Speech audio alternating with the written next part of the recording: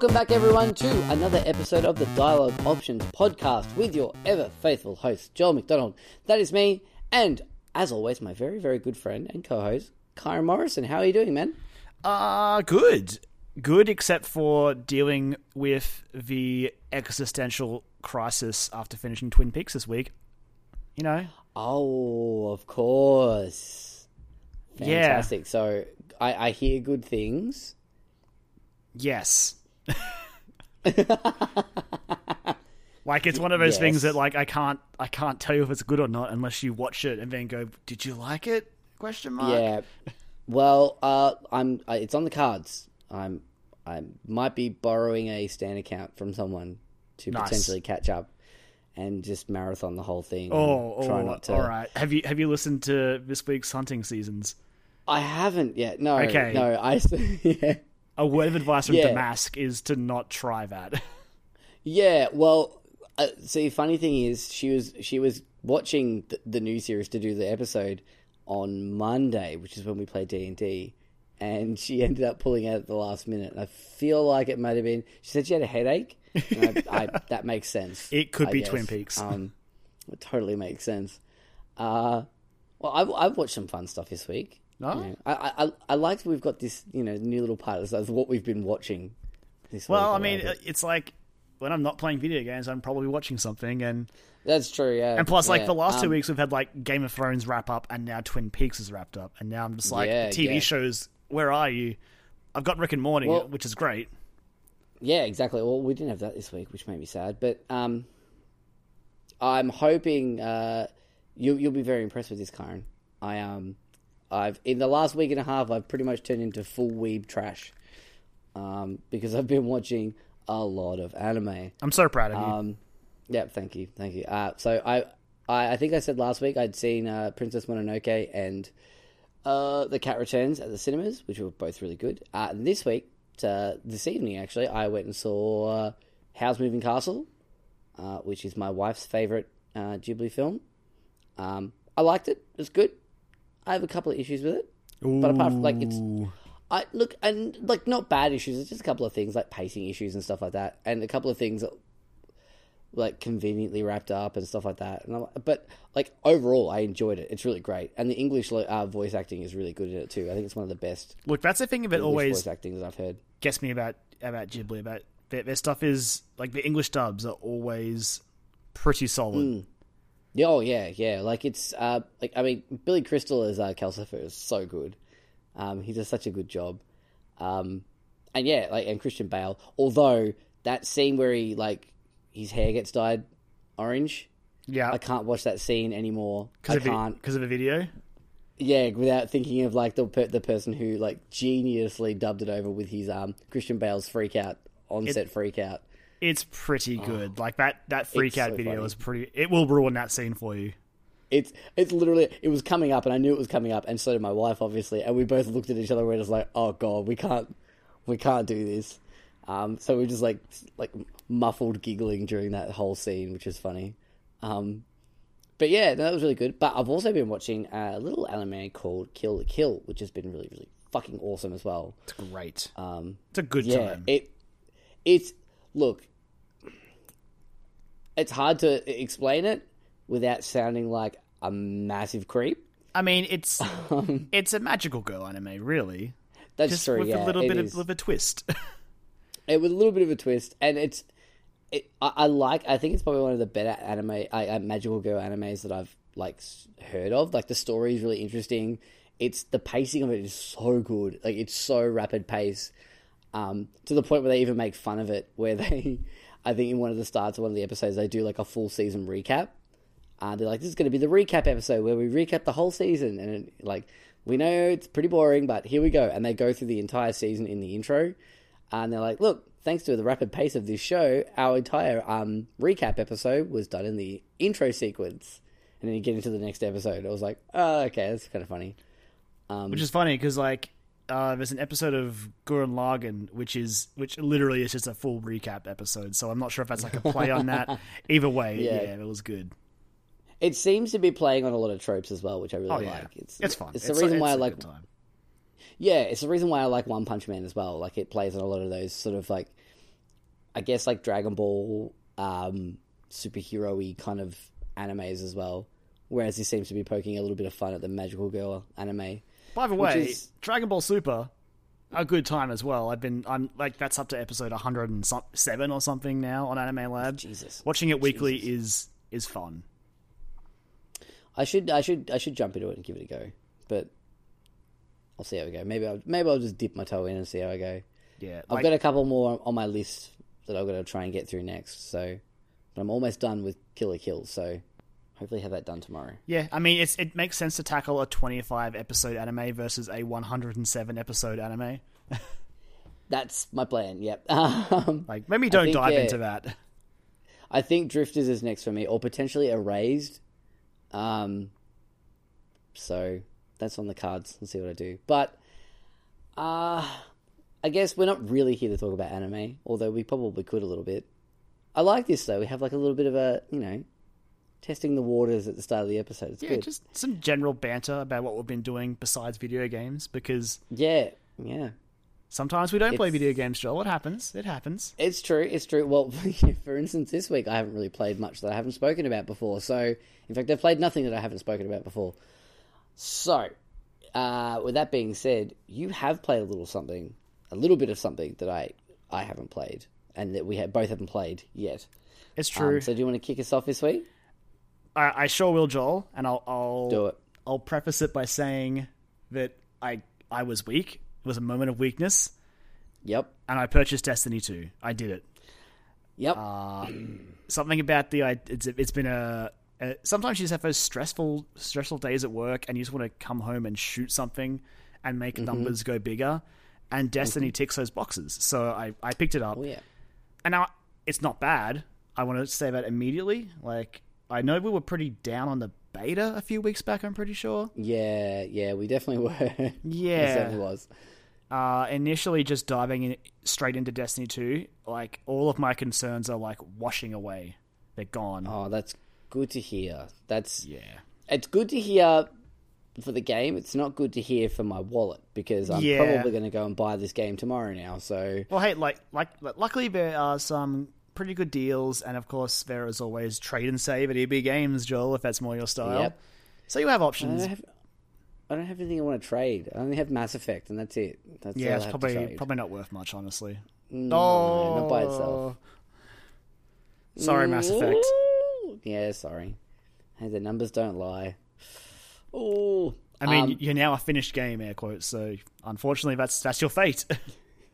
Yeah, finished in every sense of the word, unfortunately. But, all right. So what positives, negatives? What's the go with Destiny 2?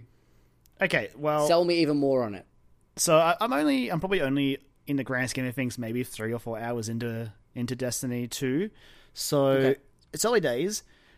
What I will say is probably my biggest, like, the thing I'm most happy with is how much less time I spend staring at my dumb spaceship in orbit. Like, fantastic. A lot of Destiny 1 is you go to a place, you do an activity, you get your mission end countdown timer, you get kicked back to orbit where you look at your ship and you fly somewhere else, and rinse and repeat. I think you'll find too. There's a step in there that you're missing as well. In that mission countdown timer, it is dancer mode. The dancer mode, yeah, and then the scoreboard. Yep. Which I still don't understand why is really there, but whatever. Sure, why not? But Destiny 2 basically trims a lot of that fat. Most of the time, you'll finish a mission and, like, unless I think it's story missions might have the countdown timer still, but, like, not all of them do. And even when they do, you don't need to go back to orbit to go anywhere, Joel. Like, on the surface of that planet, you press down that touchpad or whatever the equivalent is on the Xbox controller. You pick where you want to go from the galaxy map or the planet map, and there are, like, specific fast travel points, and you can just go straight there.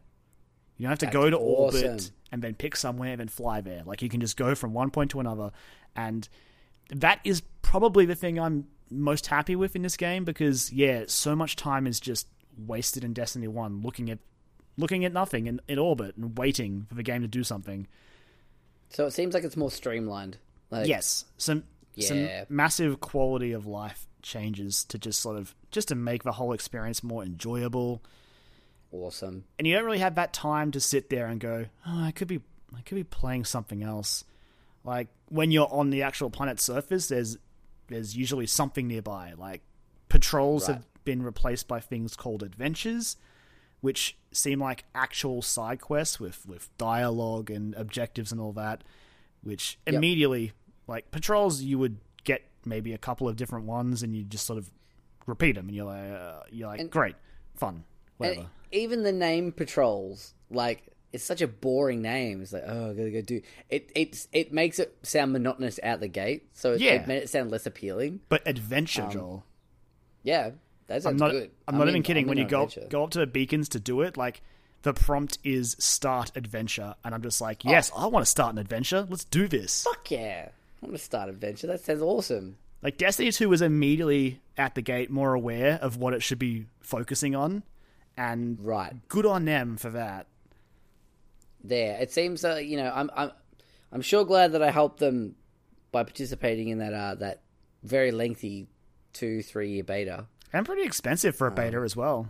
Yeah, it's yeah. I mean, we joked, but we had a good time with Taken King. Oh, absolutely. Oh, we had a good time with like vanilla Destiny as well, because that was when I got my PS4. So I like we've said many times before, like those nights, like those first 2-3 weeks where you and I were like working the same sort of hours. So like we finish work late at night and play from like midnight till 4 a.m. and like go, yeah, this is great. We're having a good time. So I don't regret playing them. I don't regret playing it whatsoever. But obviously it needed some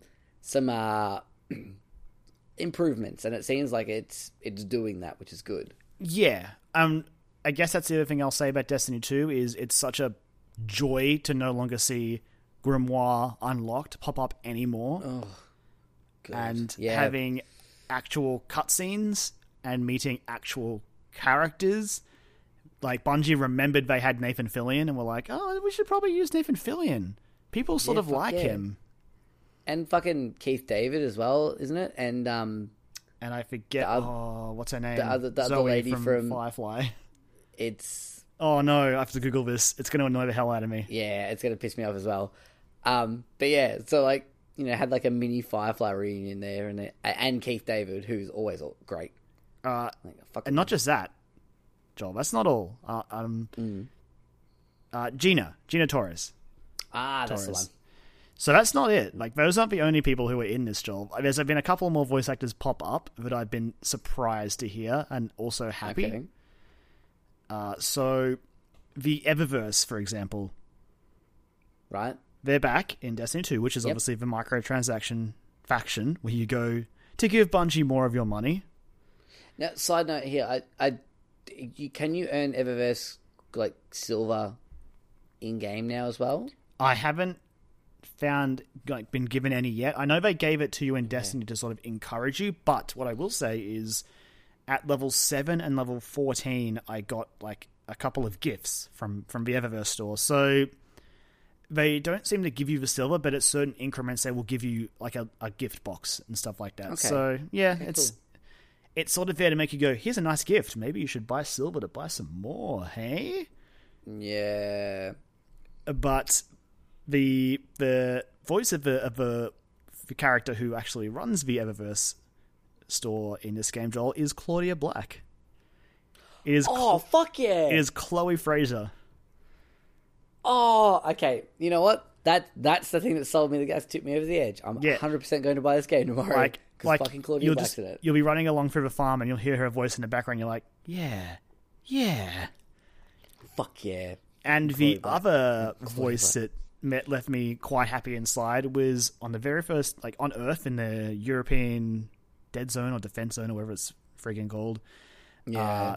You get to meet your first NPC there. He's like a sniper, cool guy, and his voice immediately sounded.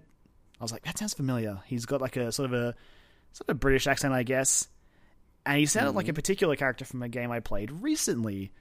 And that's because the guy is voiced by a man called Gideon Emery, who was the voice of Balthier from Final Fantasy XII, and I love that guy's voice. He has a great voice. Yeah. That's awesome. So yeah, a lot of great voice actors to sort of drive home the larger emphasis on, I guess, the talking and the story side of the game. Which is good, because, I mean, Bungie do good stuff with story. I mean, Look at the original couple of Halos. exactly. Like, I mean, Halo's got they got interesting stories, especially for their time. Like, they were different and interesting and fun, and like they inspired you to want to go and explore those worlds. And it seems like Destiny is the perfect franchise to do that. So to have all this sort of in-game story and context seems to be immediately more appealing. Absolutely. And there's one more thing I want to applaud them on, and it's the fact that I'm not sure, I can't say this for each of the enemy factions, but at least my time spent fighting the Fallen, for example, they have so much more personality now. That's good. Like, for example, there are some of the enemy types that will like erratically crawl along on all fours to get around quickly, and I'm just like, whoa, that's new. That's cool and new. That's interesting. Like, the Fallen would just sort of the guys you shoot on Earth sometimes, but they've got their own thing now, which is great. That's cool. So it's like, because it did feel like, especially with like maybe the Cabal in Destiny 1, they just felt like targets. Yeah. I can't comment on the targets. Cabal yet. I haven't really encountered them properly. Yeah. Well, I mean, from what I've seen in like trailers and stuff like that, and what I played in that story mission, like the first mission in the beta, they already felt like they had a little bit more personality to them, a little bit more life, which was good. It also helps there's so many more like special enemy types popping up, like guys with the yellow health bars that sort of take more effort to kill. And that, again, just keeps me engaged as opposed to just... I have my mow through enemies that I shred, and then every now and again this tough guy will pop up, and I'm like, oh, yes, you, fun. Another thing it does well is really early on you'll get your choice of your first exotic, and it's just a great way to give you a taste of like the loot game in Destiny 2. Yeah. Gets its hook in you because you're like, that looks cool. I guess I'm going to keep playing this game because I want more. I need more of them, yeah. So what's the rate like in terms of loot drops and things like that? It's far for you? It's early Destiny 2, so I've only just started picking up blues, like the blue rare guns and armor. But I do have 2 exotics, both that were given as quest rewards. So again, they're just sort of getting the hooks into you going, hey, look at these exotics. They're pretty cool, right? If you keep playing Destiny, you might get a whole lot more of them. I don't know. Maybe. Gotta try and get full tricked out. Yeah, exactly. Yeah. It's look, I'm good. probably going to pick it up. I think I'm definitely going to pick it up. The beta really did turn me off. That was the one thing. Like, I mean, if you listen to the episode we did when we had our like most anticipated for the rest of the year, Destiny 2 was on mine, I'm pretty sure, on my list.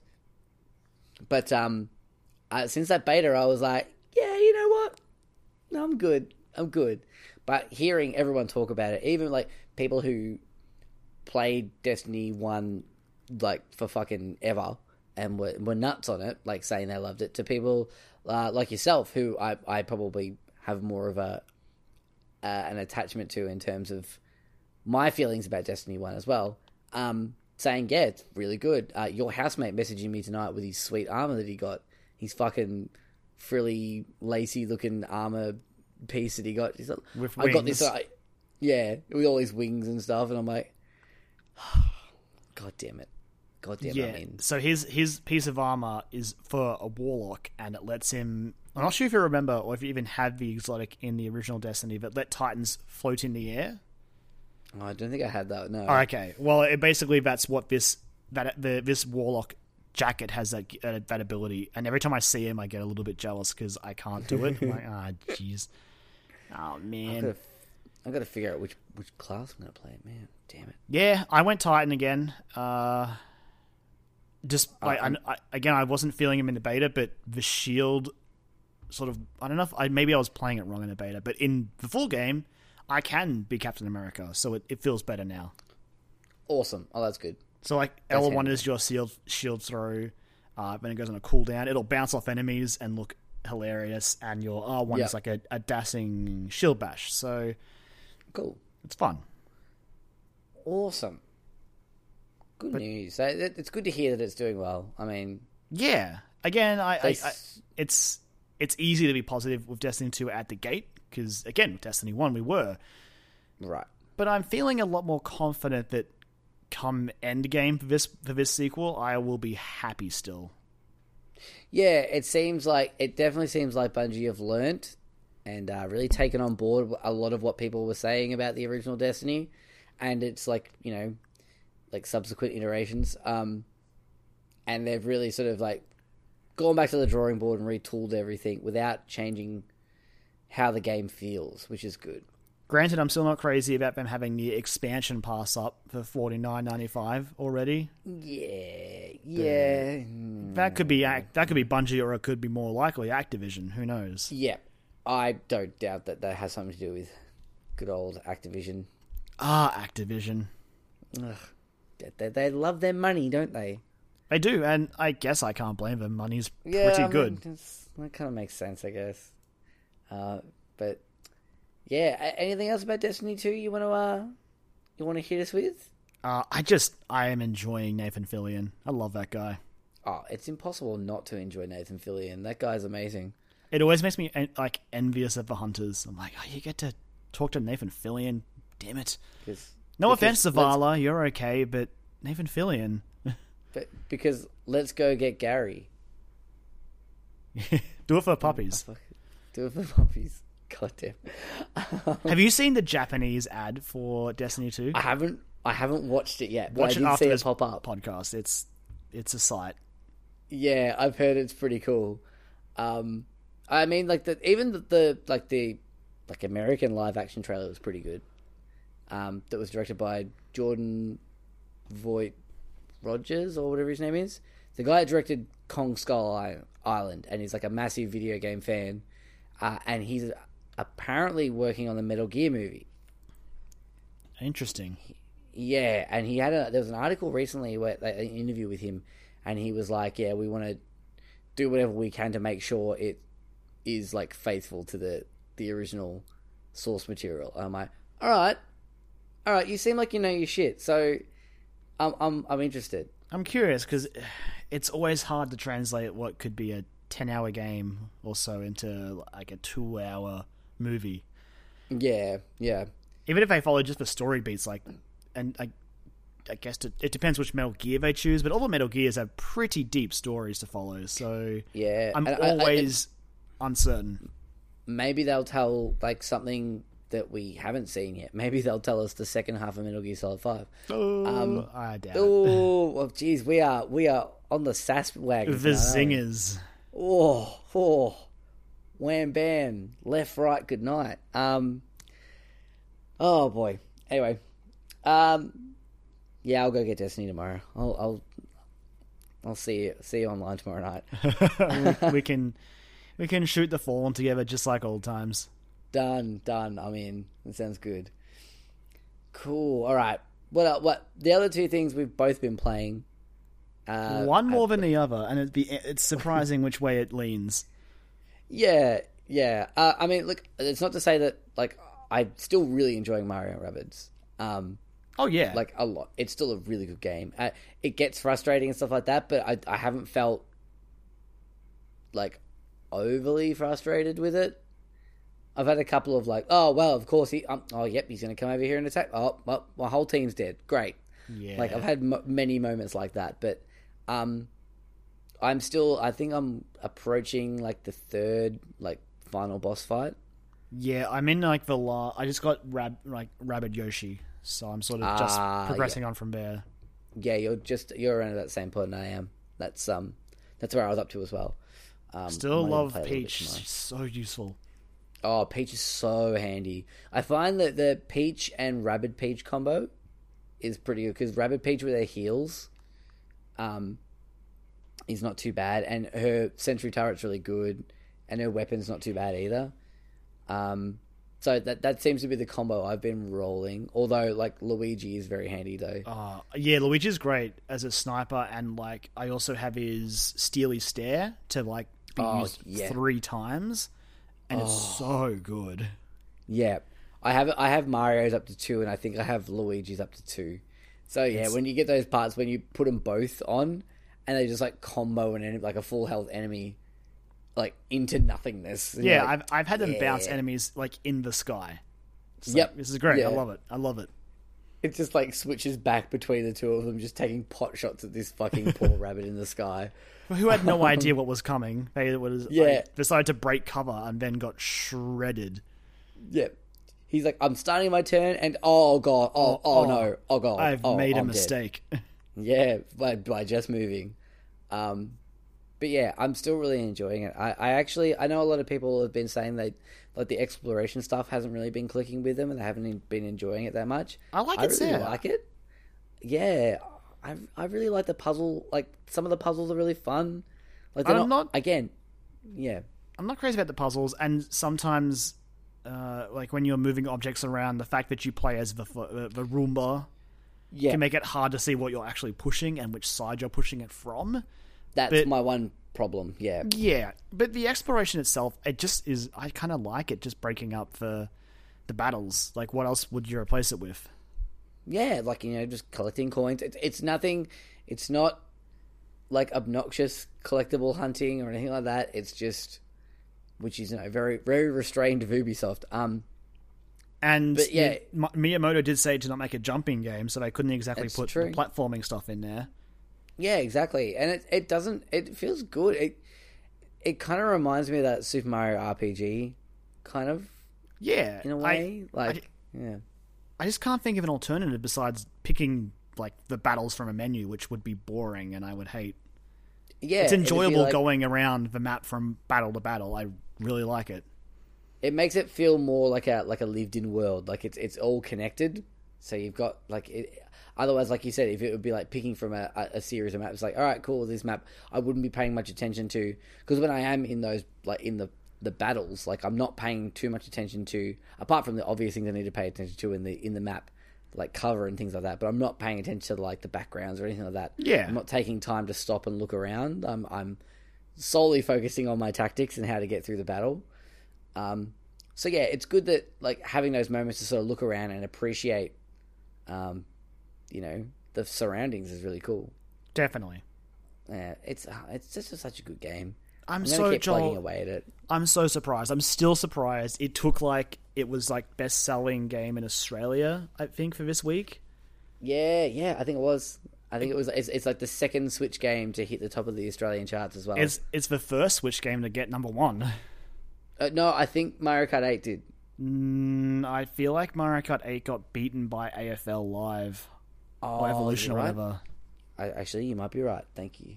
Because Splatoon got beaten by Crash and Zelda got beaten by Horizon. Right. I think this is the first, which is pretty still impressive because it came out against Uncharted: The Lost Legacy. Exactly, yeah. It's such a good game. I'm gonna keep plugging away at it. It's great too. Like the storyline, like I'm enjoying the story. It's fun, but it's not.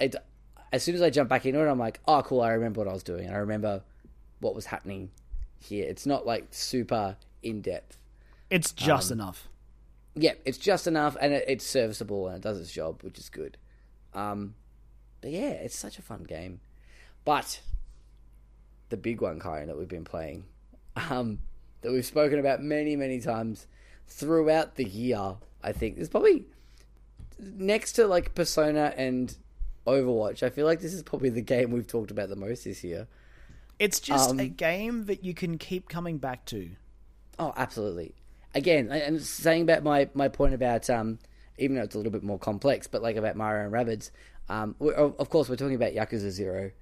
The brilliant Yakuza 0. Yakuza 0 is so good. But yeah, the fact that when you come back into it, you sort of, after like maybe like 20 minutes, or not even that, like 5-10 minutes, you're sort of like, oh, cool, I remember what was happening here.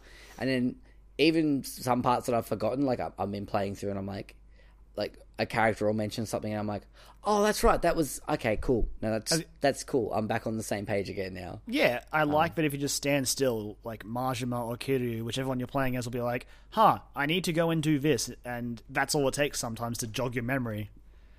Exactly. Unless you get sidetracked by minigames. One minigame in particular that we've been obsessing over the last few weeks, and that is the Cabaret Club minigame. The Cabaret Club minigame is probably my favorite minigame.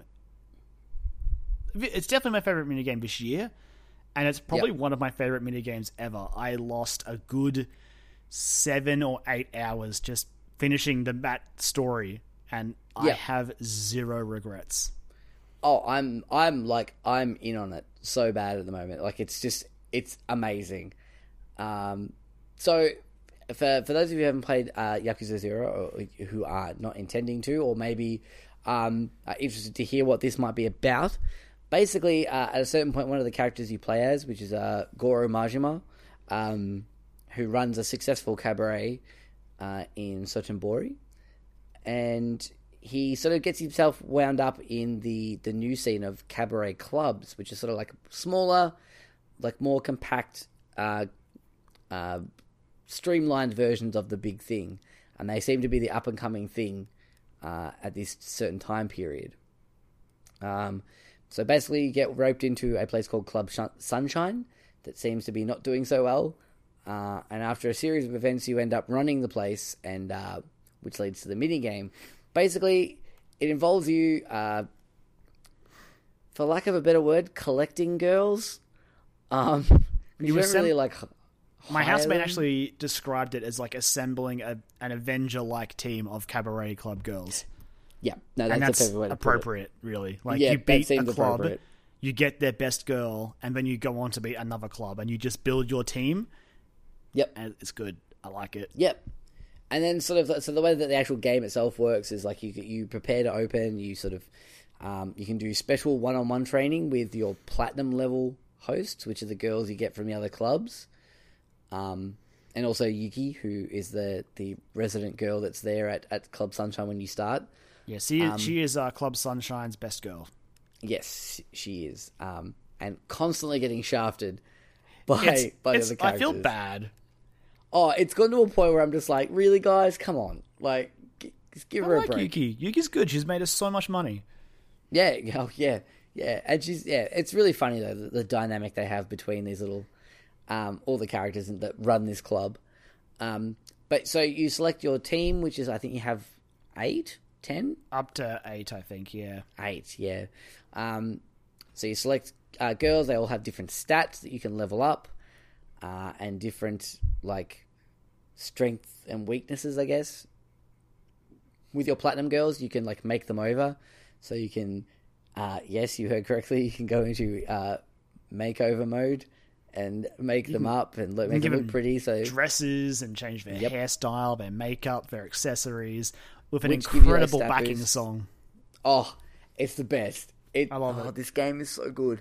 And so then you open your club for business, and customers come in, and you assign girls to those tables, depending on what they're looking for, in terms of, like, you know, they might prefer someone who's good at talking. So if someone with a higher talk skill, you'd send them there.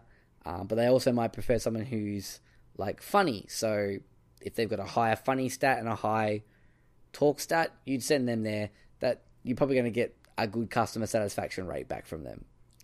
And if you do that, Joel, sometimes you can even get the customers to extend their sessions for more money. Exactly. Yeah. I'm really bad at reading that. It's tough. Like, sometimes I just wing it, but usually if they've got, like, the pink, pretty happy smiley face and they are open to a longer session, you can convince them. I had one yesterday when I was playing. I had a poor person that was in there. They were, like, poor. They were super happy. They only wanted a short session, and I was like, I'll just see. Why not? I probably won't, because the girl I had was pretty good. She didn't need, like, a recovery or anything. You can like thank the girl at the end or give her a present, and it will give her like replenish some of her health, basically. Alternatively, when the customer leaves, you can give them a gift or a gracious send-off to get more fans for your club, which then helps you progress against the other clubs. Yeah, exactly. But I had this poor person wanted a short session. He was really happy, though. I know what you're going to say, I think. I was like, I'll just go extend session, see what happens. He stayed and spent more money, and I felt really bad. Yeah. That happens to me sometimes as well. I get the poor people come in, and they'll spend, like, 1 million yen, 2 million yen, and I began to understand why they're poor. It's because they spend all their money at cabaret clubs. Yeah, exactly. I am preying on them. Yeah. We are becoming worse than the 5 stars of Sotenbori. The darkest timeline. Exactly. But man, holy shit, this mini game is just so addictive. And then so you can go out and like partner with businesses that are in the area, so that will increase like the number of fans that you get or that you have in that specific area that you're trying to target. And then so like there are parts where like the girls will call you over to help them if they need some help. And you'll get a list of 4 options, and they'll give you a hand signal. And at first, I'm like, how the fuck am I supposed to figure this out? And after about an hour and a half, I already knew all the hand signals, and it's just like, it's like muscle memory now. It's like I'm super trained to it. I'm like, absolutely cool. She's doing the L shape. Oh, that means guest glass. Cool, awesome. Doing the circle with her hands. Ashtray, done. To take it to the next level, like if you do, so you say one of your platinum girls calls you over, and you get the hand signal, and you pick right. There's an incredible, like, it's like maybe 5 seconds of a cutscene where Majima will like bow, put on the table what the customer wanted, and then the girl will sort of like wave you away, and like as Majima's walking away, he'll give you a thumbs up, from over the shoulder. Over shoulder thumbs up. It's the fucking best. I also like it because it basically like Majima is not doing any work there really. Like the girls are doing all the work. Majima's just there to be like, hey, here's what you asked for. And I love it. It's so good. And even like the storyline that it has, like, which is a pretty in-depth storyline. Just you wait till when you learn the motivations of like the main cabaret club, you're like, whoa, I did not expect this. This took a turn. I can't imagine it being very, very polite or very. You'll see when you get to it. It surprised me a little. Awesome. I'm looking forward to it. It's so much fun. I'm in like chapter 8 of the actual main story. And it's a pretty pivotal point as well. Like shit's gone down, to Majima and his friends that he sort of has with him at the moment. But apparently no one seems to care in Sotenbori while I'm not progressing that storyline. Just running the cabaret club day in, day out.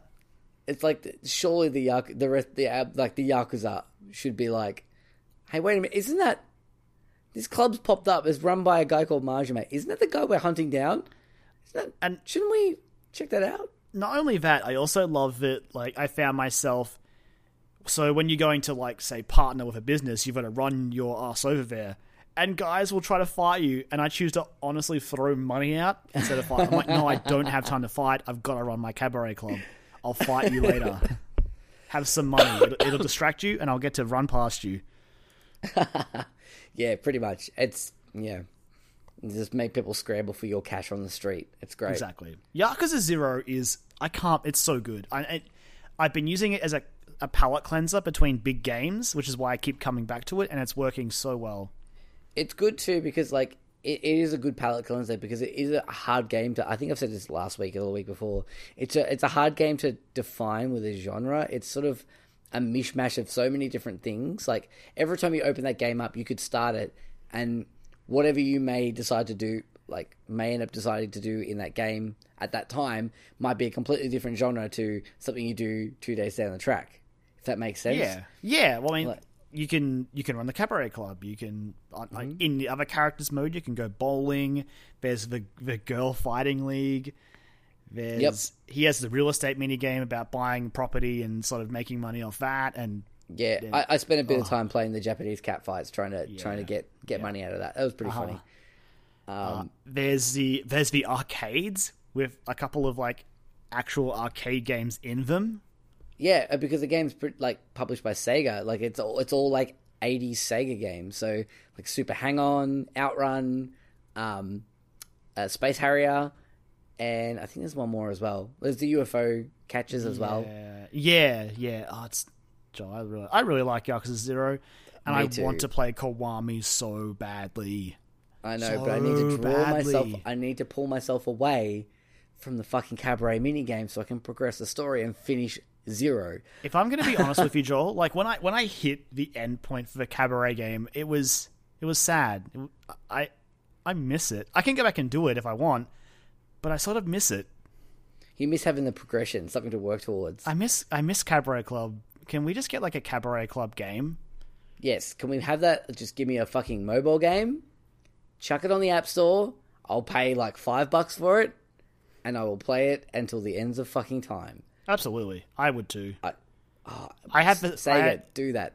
I have the Sunshine Fever song stuck in my head that plays when you build up your fever bar. And seeing all the happy faces and like all the money flying, and it's so good. It's like flashing lights and everything. It's like it's like the purest form of like just appealing to all the senses. Like just like, I'm doing good things. I'm getting rewarded for pressing buttons. Like I love it so much. Yakuza 0 is a game that keeps surprising me. Me too. It's so when I think I'm like, okay, I've got a good handle on this game and how it's supposed to be, and then it just fucking zags on me, and then gives me the old 1-2 punch. Alrighty, I think it's time we moved on from the antics of the Japanese mafia and move into some news. It sounds like a quiet week. A good plan, Joel. But I just want to.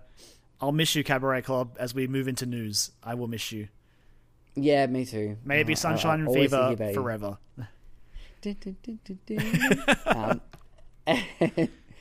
Alrighty, so yeah, like I said, it's been a bit of a slow news week this week. But we've got a couple of things here that we might touch on a little bit. One's pretty fresh, Joel. Yeah, like literally before we started recording. And it's pretty exciting, actually. It's long cool. rumored. So LA Noire is coming to the PS4, Xbox One, the Nintendo Switch, and a very special mode, a very special edition of it coming to HTC Vive in VR. So these are going to be completely, not completely remastered. Are they? I assume the PS4 and Xbox One versions will be remastered. Yeah. Yeah, so they're going to be sort of, touched up, made to look nice and spiffy. I would assume that the Vive one too would be as well, to make it sort of more VR-y, if that's a word.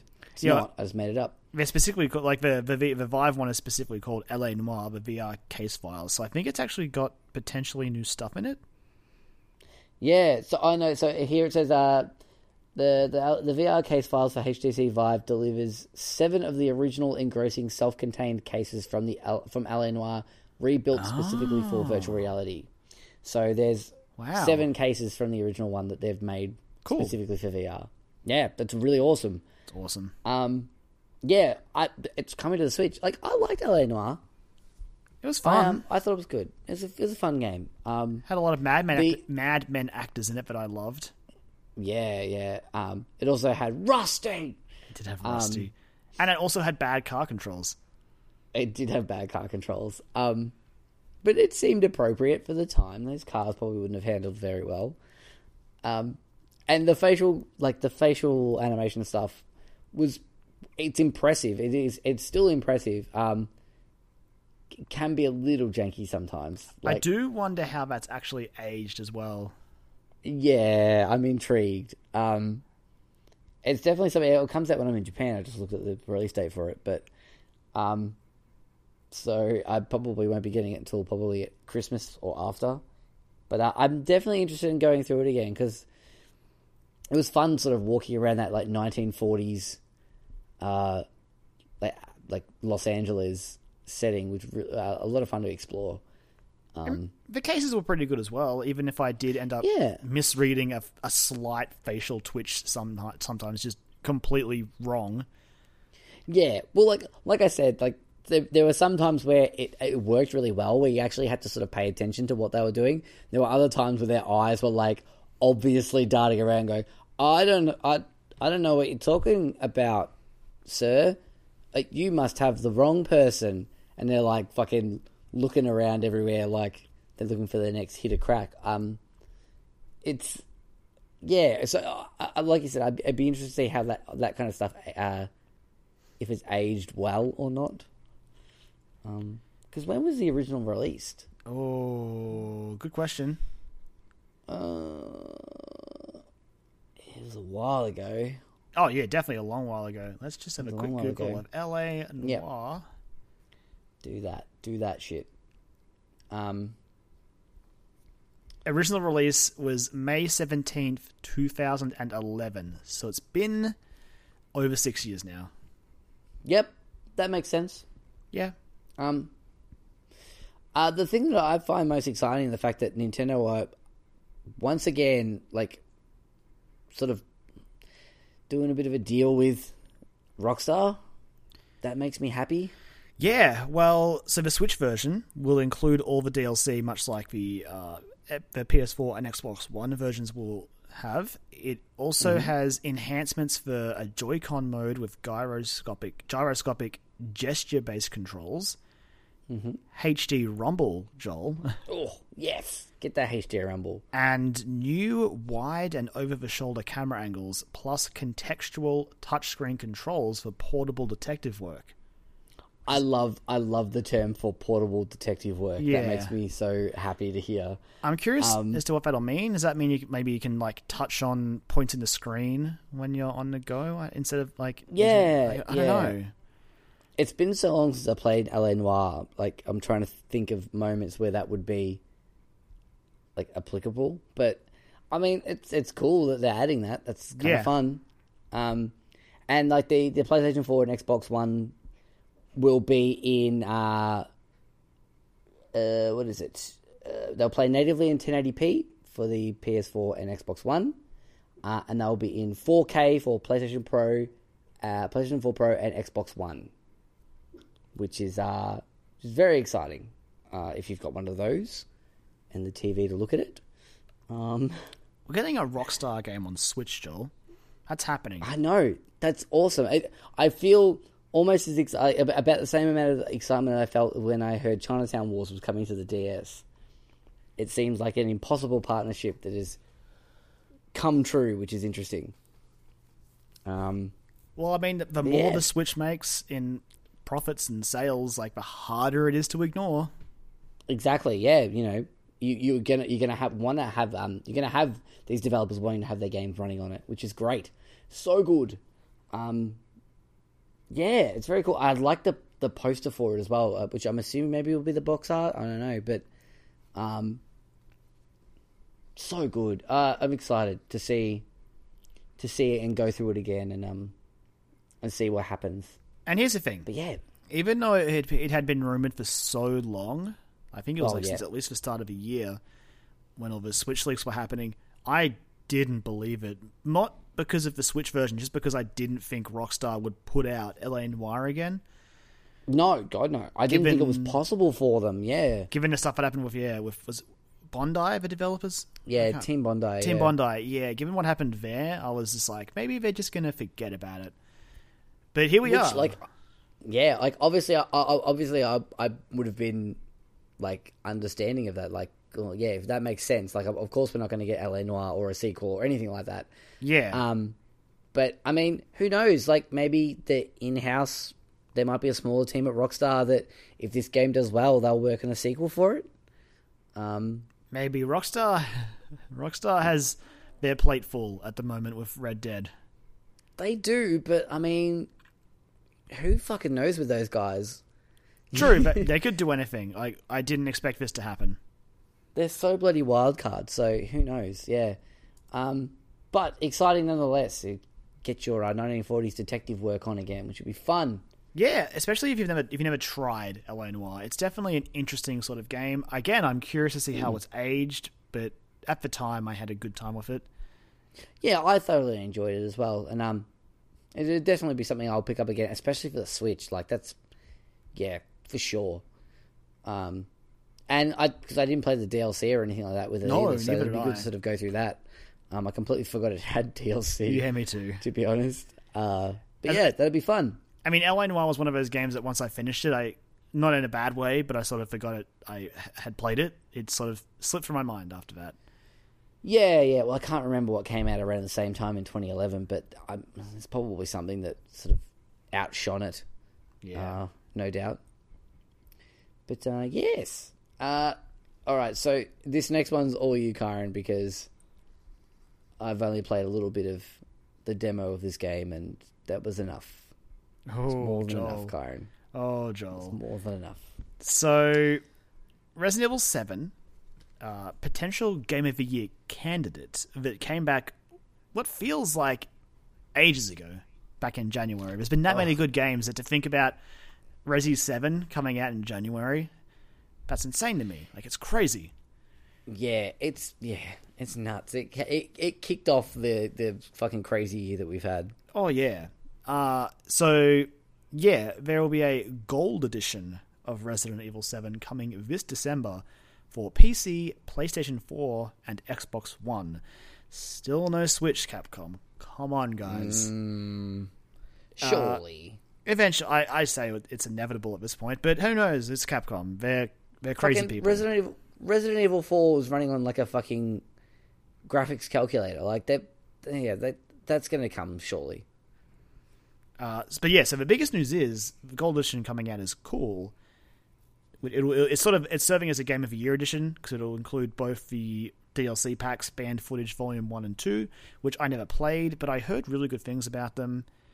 Yep.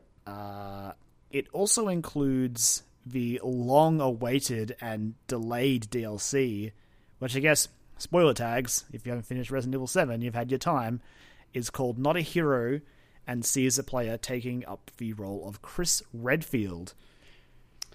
Ooh. He's the Chris Redfield of Resident Evil 1 and 5 and some of 6, and he may have been in Nemesis. No, I think he was in Nemesis. I think he may have been in Code Veronica. I can't quite remember. It's been a while, but he's been around the block, and he was, again, spoilers, at the end of Resident Evil 7. And the DLC seems like it'll be focused on him, which is exciting because I want to see how Capcom's going to spin that. Because Chris Redfield didn't exactly look like Chris Redfield at the end of 7. No, and because I've watched the end cutscene that Chris Redfield's in.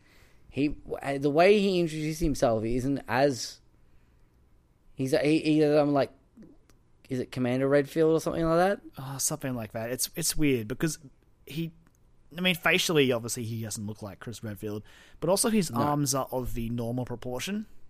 Yeah, he's not a fucking tank. Yeah. And Capcom have constantly confirmed that, no, this is Chris Redfield and blah, blah, blah. And I'd buy it, and I do think it is just Chris Redfield. It just feels especially weird when around the same time that Resident Evil 7 was coming out, they were promoting that new CG movie. I think it was Resident Evil Vendetta or something. I think it was, yeah. Yeah, that had Chris Redfield in it, but he looked like he looked in Resident Evil 5 with his ridiculous cantaloupe-sized arms. And it was so conflicting. I'm like, which is the real Chris Redfield now? I'm having a crisis. Do you think, though, that this Not a Hero DLC, the reason why it's been delayed so much is they're trying to... they were maybe even sitting on it for a little while to see how this game has sold, been received critically and publicly, and to see, because you're playing as Chris Redfield, this might be the jumping off point for the next iteration in the franchise? I mean, maybe. The Resident Evil series sort of goes through phases. We had 1, 2, 3, and Code Veronica. So I guess Code Veronica is a weird one. But 1, 2, and 3 were fixed camera, survival horror, bam. Then you had 4, 5, and 6 with the over-the-shoulder action survival horror gameplay. Code Veronica was like a bridge of the two. It had the fixed cameras, but was also more action-focused. And now we've come to Resident Evil 7, which takes us into first-person survival horror again, more traditional than the action ones, but with the camera, you being the camera instead of a fixed one. I wouldn't be surprised if we do get an 8 and 9 going forward from this that play like this. Well, and that sort of leads me to the next part of this question as well. Like, because Chris looks so different, do you think maybe this is not necessarily a reboot, but like a alternate universe? I guess they wouldn't describe it as that, but it's like, all right, this is nothing to do with like anything that happened in 1 to 6. It's called 7, but it is from here on out. This is the arc that we're going with. It's so weird, Joel, because there are nods to the other Resident Evil games in 7. Right. Like there's a picture of the mansion in the Arklay Mountains. I was like, oh, that's an awesome little nod. Yep. Is this game? And like they allude to the fact that the I guess it's not really a mansion, but the large house you are in, there's hints that it may have been designed, or at least the designer of the original Spencer mansion may have contributed to how this thing was thrown together. There are so many things here and there that you don't quite know. A reboot, I wouldn't blame them, because 6 was just a disaster. It was a train wreck. I still think about picking up Resident Evil 6 and just look at myself and go, why? Why did I do that? Why did I do that to myself? It wasn't good. It was a mess. Even looking back, like I remember complaining about Resident Evil 5 after I finished it, but looking at 6 makes me long for another Resident Evil 5. Just please. But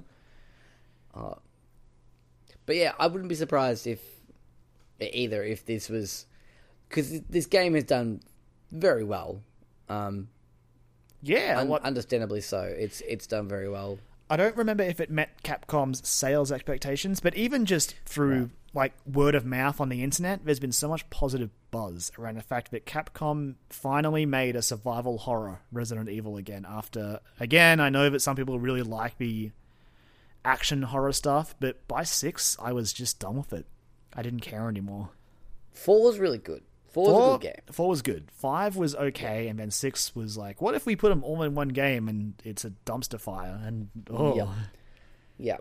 4 was a good game because it was a game that I could play without wanting to curl into a ball and cry. I also wonder, on some level, if maybe Capcom haven't known what to do with the story of the series post Wesker as well. Like Wesker was kind of the big bad that the first 5 games hinged on, and once he was wiped out, we got 6 with all this other stuff going on that never felt interesting or cool.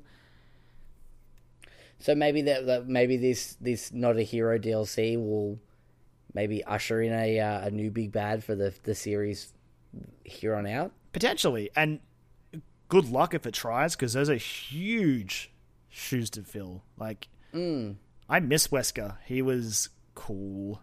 I appreciate that they wanted to kill him. I always respect when a series wants to kill a villain, but they really screwed up how they killed Wesker. It was god-awful. But, yeah, they did fuck that up. But and like you said, it is big shoes to fill. But, I mean, we've seen different strokes, though. Like, I mean, with Naughty Dog, we were like, we weren't sure about how an Uncharted game would work without Nathan Drake. And they did it. They did it very well. So... True. The fact that Capcom have pulled Resident Evil 7 out and done this whole like first person camera thing and made it work and made it interesting and brought back a lot of people maybe that have been, I don't know, turned away from the series for a long time. Yeah, I wouldn't be surprised if they're gonna, if they pulled it off. Absolutely. The only difference for me there is I would say I have more faith in Naughty Dog's ability to do that as opposed to Capcom's, just because Naughty Dog, they're good at that. They're good at the character thing. But Capcom, like especially for Resident Evil, a lot of the new guys that were in 6, I couldn't stand. And in 7, the new characters were okay, but I wasn't there for the characters. I was there for the scares. So I'm more optimistic. I mean, no, not optimistic. Cautiously optimistic that they might be able to pull something off.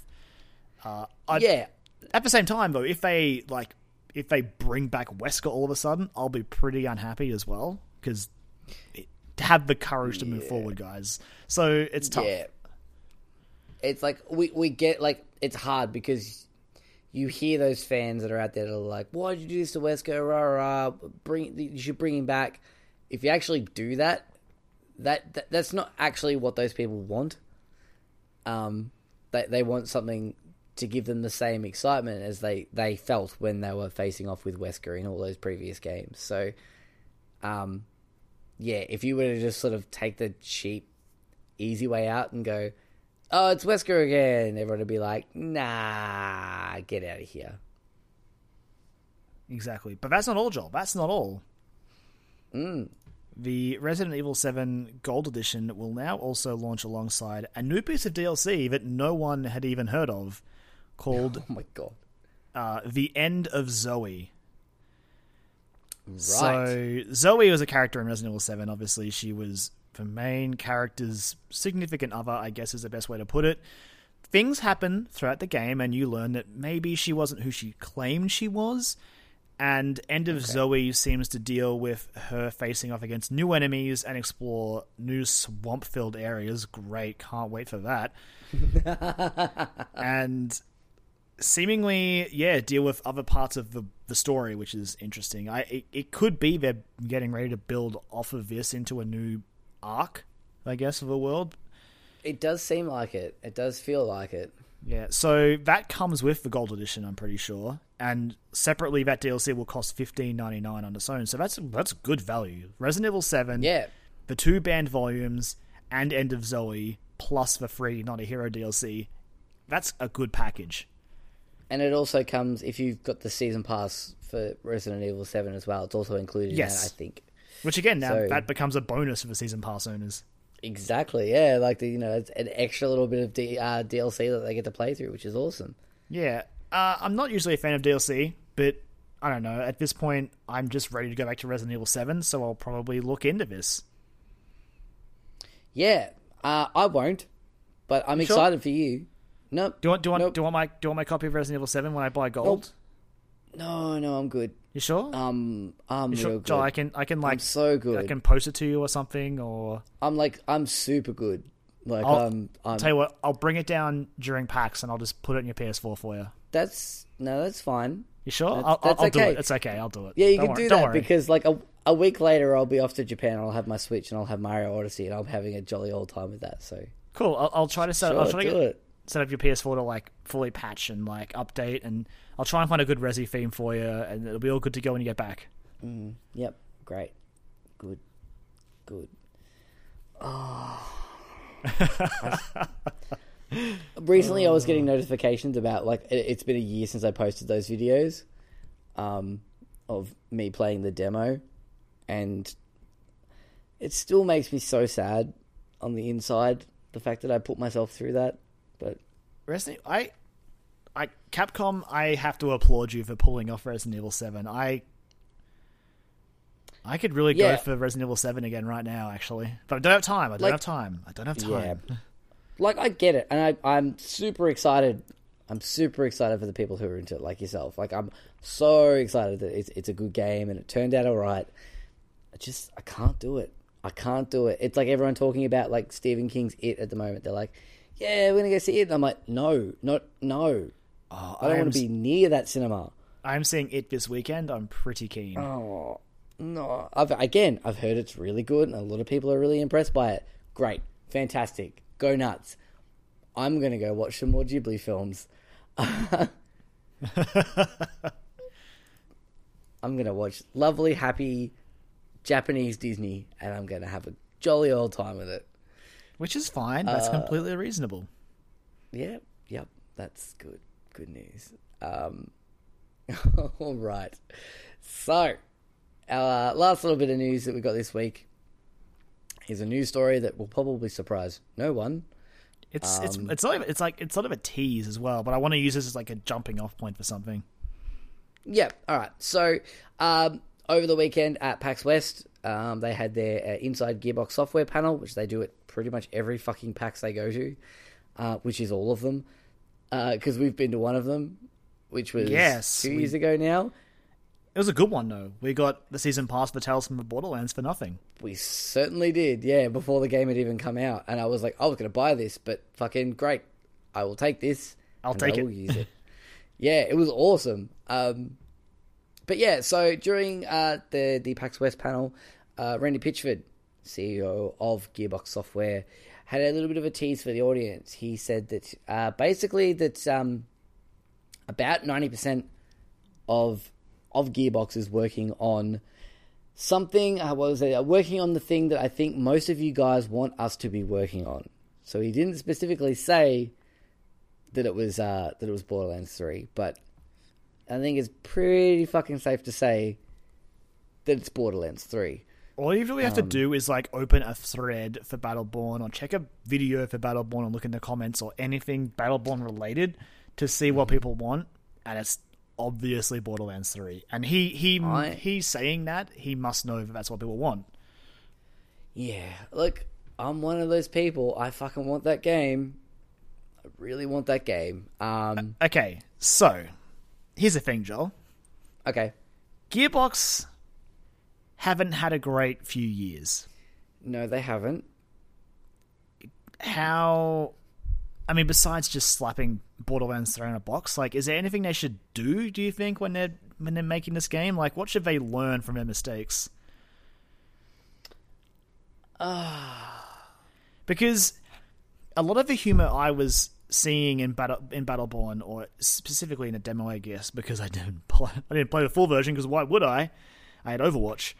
A lot of the humor... That's very true. ...just seemed... I don't know. I wasn't finding it funny anymore. I loved Borderlands 2, it's worth saying. I thought that game was great. But do they need to do something more? They seem to think that they do. Because, I mean, good. Pitchford said before that, like, we don't want to do Borderlands 3. This was a couple of years ago now, but he's like, we don't want to do Borderlands 3 until we feel comfortable that we're taking it to, like, that next level. I mean, off the top of my head, the obvious choice would be getting off Pandora and going planet to planet. That'd be cool. Like, having a couple of different planets that you travel to. Which they kind of, like, you sort of do a little bit in the pre-sequel by going from Pandora to the moon. But, I mean, you're just going... You do that at the start, and then you're on the moon for the rest of the game. Yeah. I'm interested to see... Weirdly enough, I'm interested to see storyline-wise where they're going to go post Handsome Jack. Yeah, well, because pre-sequel's tease at the end is pretty exciting when you consider the options they could go with. Even Tales from the Borderlands as well is yes. Like that all that stuff that seems to be building towards something. So something quite big, which is great.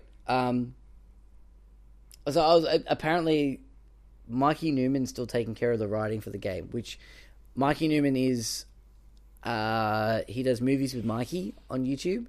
He does like video essays on films and TV shows. I've watched a few of them. He's very good. He was diagnosed with, I think, multiple sclerosis earlier on this year or something. It's like a really, really fucking bad chronic illness. And he left Gearbox. So I don't know if he's still working there or if he's still writing this game. So I hope he is, because he's very good. And there's big shoes to be filled by Anthony Birch, who wrote one of the main writers for Borderlands 2 and Tales from the Borderlands, who was like nailed it. But yeah, I just want more shooting and looting. I really do. In that world, I love that world so much.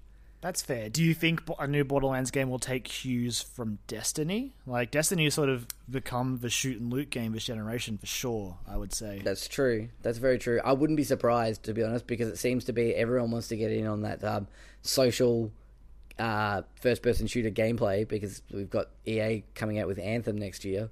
So, yeah, like, everyone's getting in on that. So I would be very surprised if Gearbox wasn't trying to muscle in on that. And that just makes me wonder if we'll be playing as certain Vault Hunters anymore, or like making a character. Like, they could go to strange places with Borderlands 3, and that's sort of what I want, I think. Yeah, I kind of don't want, like, make your own character. I like having the characters because me personally, I like the characters in Borderlands. Full stop. The Borderlands franchise, like, I like those characters. They're, for better or worse, they're fun to interact with. They're dumb. Some of them you love to hate. Like, they've all got great personality, and that's what draws me back as well. Apart from the shooting and looting, but see, I feel like the Borderlands 1 characters had the advantage of getting to become characters in Borderlands 2. Meanwhile, the Borderlands 2 cast, I was like, I loved playing as Zero. Zero was cool, but I don't know what his character is. That's true. I guess the most exciting part about 2 was, like you said, those original cast members, but also the secondary cast, like people like fucking Tiny Tina. And that's why I think I could reconcile with make a character if like because the cast is there really like the Vault Hunter you play as like all you got out of him really at most was some quips here and there. That's true. Yeah, that's very true. I'm not saying they have to do create a character. I'm just if they consider the Destiny route, I feel like create a character works better. Or do you think maybe alternatively we just get to pick from a bunch of Vault Hunters? Like all the fucking leftover ones that they didn't use for Battleborn. It'll be a hero shooter Destiny, hero shooter MMO. Oh, I don't know how I feel about that. Let's make my skin crawl a little bit. Yeah, it's not a good feeling. I'm all for. Look, I know I'm pretty sure I've said this before, but like I'm all for innovating and I'm all for pushing the boundaries and doing new things, all that sort of stuff. Really, when it comes down to it, I just want more Borderlands. I just want more of that. Like, I would be happy with that. I know some people wouldn't be, and I totally get that, but I just want more of that with more story from that world and exploring Pandora and the Vault Hunters and the various vaults that seem to be appearing. I definitely want more vaults. Oh, yeah. And I think, like you said, spoiler alert for Borderlands, but that's alluded to at the end of the last however many games that we've done. Yeah, was it pre-sequel or was it Tales? I don't remember, honestly. I think they mentioned it in Tales. I think like it's definitely in pre-sequel. I think it's even in the end of 2, maybe. Maybe. It's been so long now.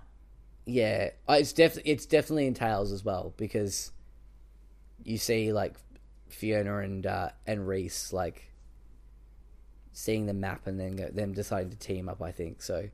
I also want to see how Gearbox would go about topping Handsome Jack as a bad guy because he was the reason I got through so much of Borderlands 2 and why I was ready to jump in at the very beginning for pre-sequel and Tales because I'm like, yes, Jack, more Jack, gimme. Yeah, absolutely. Well, it's almost like how like you were talking about Resident Evil with Wesker. Like, yeah, there's some big shoes to fill, but I'd like to say that I have faith in Gearbox, but as you said, like they haven't had the greatest track record over the last couple of years. It's been a rough couple of years, which sucks because like I said, I really like Borderlands 2. We played a lot of Borderlands 2. Talking about this now, I'm missing my copy of the Handsome Jack collection. I am as well, actually. I'm heavily tempted to go and buy it again because it's got to be cheap.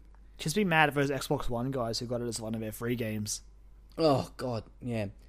I should check actually, I might even check the digital store, because that'd be a good game to have digitally. It was like, going cheap a few weeks ago, like really cheap. Yeah. It's like... And it's good, too, because it's got split-screen co-op as well. It's true. Oh, man. That game... Oh, I fucking love Borderlands so much. I really do. I can see why you... Like, some people might not like it. I totally get that. I just fucking love it so much. It's just such a... It ticks so many boxes for me.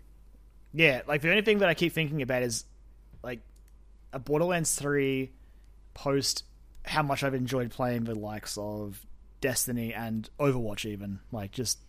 Yeah, or even like, you know, things like the little bit of time I spent with like the Division and what Anthem seems to be like as well. I mean, it's going to be hard to see what cues they pull from. Because Borderlands, when it came out, was kind of unique. Yeah, it was... Like, I remember the original, like when we first were hearing about Borderlands, it sort of sounded like Fallout. Yeah. Yep. And then, screw that, what if we did something weird and interesting, and bam, Borderlands exploded into existence. Exactly. With its 87 bazillion guns. Too many guns. I love it, but Half the guns. In the sequel there was 87 bazillion more. Too many guns. I remember when I first really heard about Borderlands, I'd seen a trailer or something like that, and I'm like, that looks kind of cool. But your housemate was back when he was working in a game store. He went to like the convention for their their company-wide convention to see what the new games that were coming out and stuff like that. And he sort of, I think he said he went hands-on with it and gave it a go. And I remember we were at a cast party for a play that I was doing at the time. And he was telling me about it. And I'm like, this sounds fucking amazing. And then it came out, and it was awesome. Looking back on it now, it's definitely not aged well compared to something like Borderlands 2. But I had so much fun with Borderlands. Joel, we drove around for hours trying to find a copy of Borderlands to rent. We did. I was just trying to think if that was the game we did that for, and it was yes. absolutely Borderlands. Yeah, we're like, because I knew I was going to buy it that week when I hit payday, because I didn't even have to buy it outright. I was like, I'm going to buy it, obviously. I'm clearly buying it. But I was like, I just want to play it this weekend, because we were hanging out at your house, and we're like, we could play split screen. Like, we could play, team up and play a little bit. And yeah. No one had it. No one had it, Joel. Remember game rentals? Game rentals, man. Holy shit. I mean, they're kind of coming back to EB Games, but... Yeah, sort of, I guess, if that program leaves South Australia. Yeah, exactly. But, no, I just want more Borderlands. Give me that... I know that recently Telltale have said that don't hold your breath for a Season 2 of Tales from the Borderlands. That actually breaks my heart a little bit. Telltale has so much on their plate, because they said a similar thing for Game of Thrones. Like, it's on hiatus, and I was like, no, but please, maybe? I know. Just do a second season, maybe just get back Ellie Dormer so Marjorie Tyrell can live on forever. And it's all good. It's all good, guys. Don't even worry about the rest of it. Just do that. Don't worry about TV canon. It's fine. No, fuck TV canon. That's not. It's dead to you, quite literally. TV canon's dead to me. Died to me in season 6. But yeah, no, that's probably the last thing I'd be interested to see what they could do in these other spin-off games and whatnot. We've had been introduced to so many different characters and things like that as well, and so many great characters. Like, I'd love to see how they'd incorporate, like, Reese and Fiona into a Borderlands 3, or say probably like Springs and Janie, like Janie Springs, how they incorporate her, because she's probably not in a great way after pre-sequel. Yeah, I imagine not. No, because we know for certain that, again, spoilers for pre-sequel, I know for Tales from the Borderlands, there's certainly one character that's not going to be coming back. Who is it, Joel? Catch you red. I still can't believe they let you do that to that character. I was like, it's okay. nuts. Yeah. See a space cowboy. It actually broke my heart. Because Scooter, he's a dumb character, but it was heartbreaking seeing him. He got to be a hero, though, Kyron. Telltale, man. Telltale somehow do this. They're fucking ruthless. That's why, I say that when I was talking about Guardians, I say I'm, pretty safe, that, certain that everyone's going to be safe. But you don't know. No. I did play, I don't know if I talked about it. I played episode 3. It was really good. Yeah.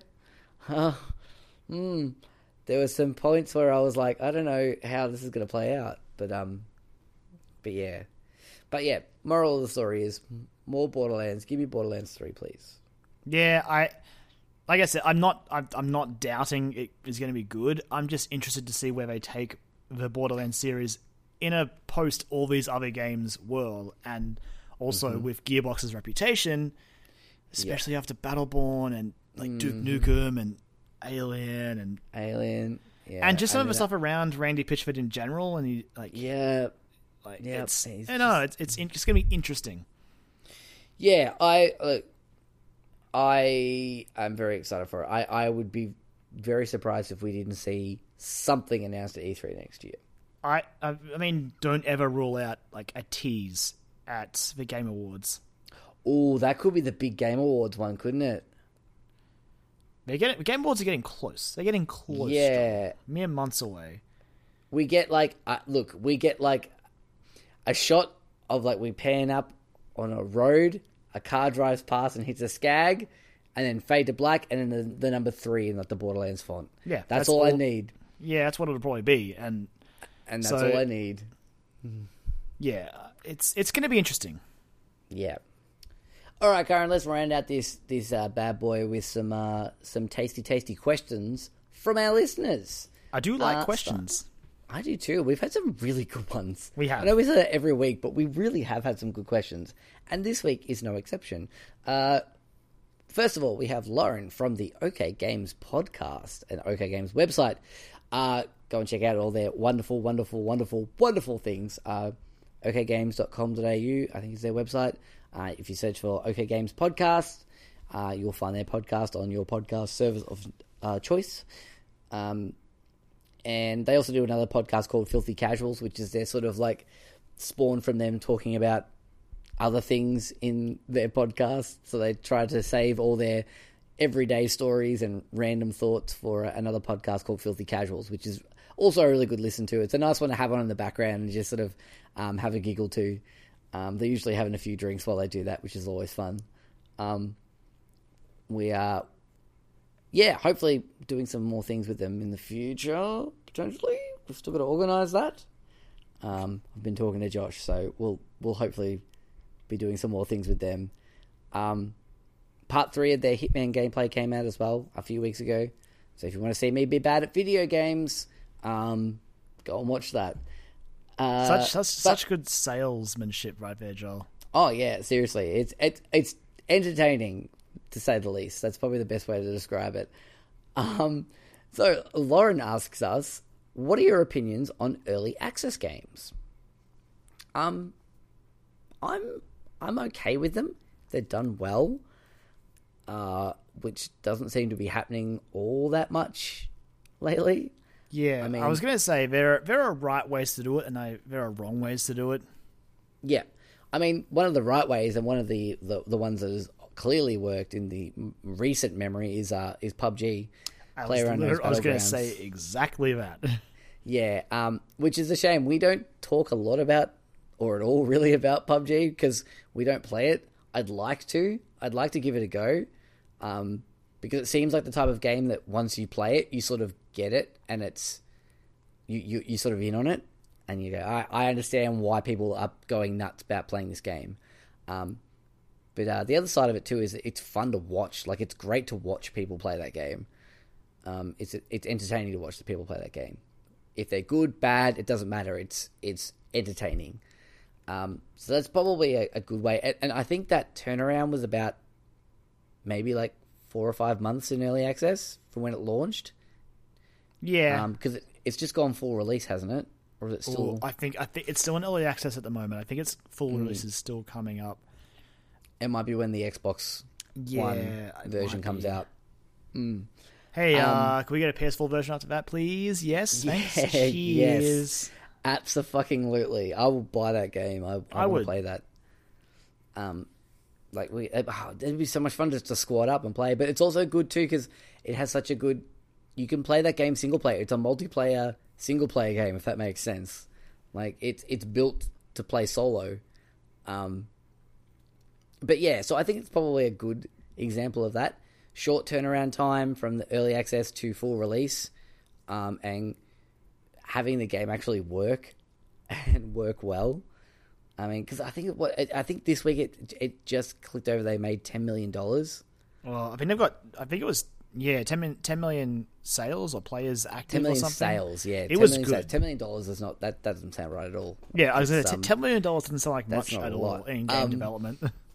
No. I think you might be right. 10 million players. And apparently they're trying to gun for League of Legends title of like most concurrent users, which is I reckon they could do it. Like, this game it keeps getting more popular. It's wildfire. It is spreading like wildfire. It's nuts.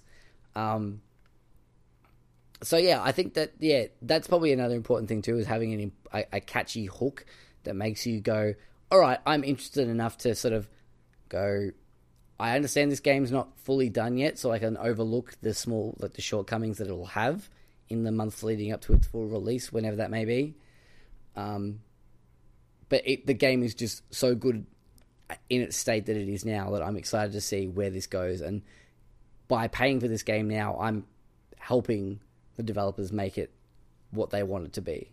Yeah, I don't know exactly how the process for PUBG has gone, but I think for early access, the thing that matters most to me is having some sort of a timeline. Yeah. Some sort of roadmap that, yeah. Yeah, an example of, like, maybe, I don't want to sound like a jerk saying this, but maybe not necessarily a bad early access game, But recently I watched the launch trailer for Ark Survival Evolved, which just went full retail version, and it's out of early access now. Mm-hmm.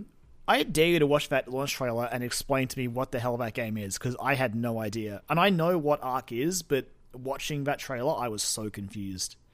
Okay, yeah. I know it's a little bit different, but if we're talking about like launch trailers for things that have come out of, I guess, early access or Kickstarter campaigns, have you watched the Mighty Number 9 trailer? The launch one? I think the launch one. With the one where it will make your... Oh, yeah, that's the one. Is it anime fans crying like an anime fan on prom night or something like that? It's a bad line. Something like that. It's the whole voiceover work in that commercial is just garbage. Mighty Number 9 itself is a pretty insulting game, unfortunately. Yeah, and again, it's not quite early access. It's sort of Kickstarter, which is sort of similar in a way, I guess. That's definitely a way not to do it. Yes. Whatever that team did, don't do that at all. Avoid that. Yeah, and I also don't... Again, I don't know how much... I guess this would count as early access because the game's in development and they're still taking money. Star Citizen. Right, yeah. The game that's going to be in development forever. Yeah, it's teetering on the edge now of a joke. Like, it's starting to get to the point now where it's like, all right, like, we get it. How much money has Star Citizen made, Joel? I'm going to have some just exorbitant fucking number. Like, it used to be a joke, right? But it's still making money. Yeah, but it is. Like, it is. It's insane. It's ridiculous. I can't find a good number. But yeah, Star Citizen was one of those games that I think of, and I'm like, it seems to have a roadmap, but it feels like that roadmap keeps getting more and more bloated because they keep getting more and more money, which keeps the game in development for longer and longer. Yeah, and it's just like and like releasing the what are they called, the modules that they release? Yeah, it's like some weird, like the way they describe it makes it sound really inaccessible. Like it just it really turns me off to hear stuff like that where it's like, oh, it's a bit on the nose. Like, but I mean, if we're going to look at early access games, like we should probably look at the king of all early access games, and that is Minecraft. Oh boy, Minecraft! I bought into Minecraft at beta. Yeah, I think I did it some. Oh, actually no, I think mine was full release. I'm pretty sure before I picked it up. But I remember hearing about this game that was like, you can do anything. You just wander around and like create stuff and build things, and it's got this really weird art style, and everyone was sort of talking about it. It's kind of like PUBG. Like everyone was talking about it at a period of time, and I remember my housemate at the time, he decided to buy it. He's like, "Oh, I'm going to give it a go." I remember watching him play it, and I didn't see the appeal for me, but like I got it. I was like, all right, this is going to be big. And I mean, flash forward 4 or 5, 6 years, and Minecraft is the juggernaut that cannot be stopped. I mean, it's insanely huge. It still is still going strong. Yeah. So I mean, and that it's weird because like it had a pretty long development cycle as well. Like, but I think because it was one of the first to do that sort of thing publicly, and they made it very clear from the start. They're like, look, if you buy it now, you'll get it cheaper than what it will be eventually. It's going to have more things coming to it, so just bear with us. The way it was worded was, it made it seem more appealing to someone to part with their money. Yeah, I mean, they were pretty upfront about things, which also helps. Absolutely. Yeah. So I think without Minecraft, we probably wouldn't be in the state we are with early access as it is. Yeah. But yeah, I mean, that game's being used as like a learning tool in schools and things. Like, it's Minecraft nuts. is crazy. People make games so inside nuts. of Minecraft. Yeah, like people make livings off Minecraft. Like it's it's nuts. But yeah, I'm okay with an early access game. I've bought into. Oh, I don't know if I've bought anything in early access, to be fair. But I've paid for Kickstarters, and it's good sometimes with Kickstarters when they give you like a little pre-release build that you can play through. I mean, you had that experience with Yooka-Laylee, with the toy box. I did. Yooka-Laylee. I'm still waiting on my copy of it because Switch version. Hopefully, one day. Hopefully all good. Yeah, fingers crossed. But yeah, I think as long as you handle it right and market it correctly and don't make it very clear what your intents are from the start and be open with your audience. Like, if something's going wrong, let them know that. Like, it's better to rip the Band-Aid off and just go, hey guys, look, we know we said this is going to come out next week, but we're really not feeling it. It's not feeling like it's at a place where we want it to be for you guys to play. So if you just bear with us for like, maybe another month or two, we'll try and get it out as quick as we can and to the level of quality that we want it for that particular build.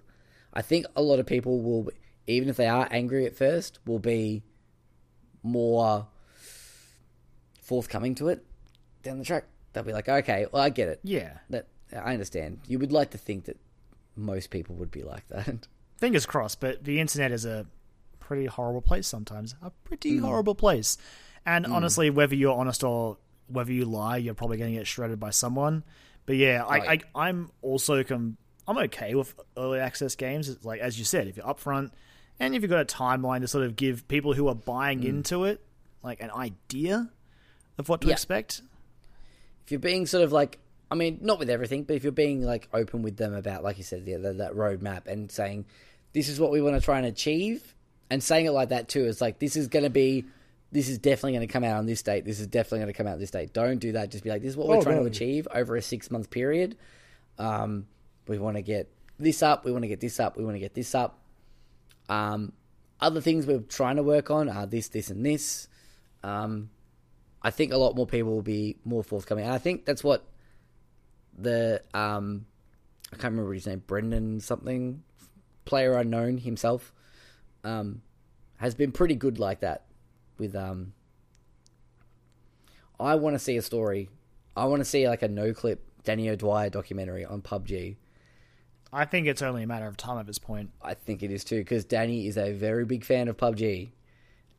Seeing him on the Kind of Funny Games cast, Kind of Funny Games Daily, talking about it, it's pretty much all he's been playing, apart from The Witcher, but that's for research, so... The other thing I would recommend, the other thing I don't like about early access is maybe don't do what We Happy Few did. Yeah. Going from early access indie to like $89 full AAA priced game. That's a bit of a jump. Again, and We Happy Few was also one of those weird games where the concept initially sounded cool in early access. Yep. But as more of that game appeared and it was sort of a survival crafting game, my interest plummeted. Yeah, I'm keeping an eye on it just out of like morbid curiosity, but apart from that, also that just reminded me of another game too that's sort of been early access, weird payment model, Fortnite. Oh, Fortnite is a good one as well, just because of, like buying into early access is fine and all, and then it's like, but it'll be free to play later. It's like, okay. But and again, what we were saying before about being clear with your marketing and clear with your objective, they have not at all. Like, those guys have just... They're saying, like, the whole... That sentence alone of, like, yeah, you can pay to be in the early access, but it's going to be a free-to-play game later. It's like, wait, what? Like, did I read that correctly? Like, is that... Surely not.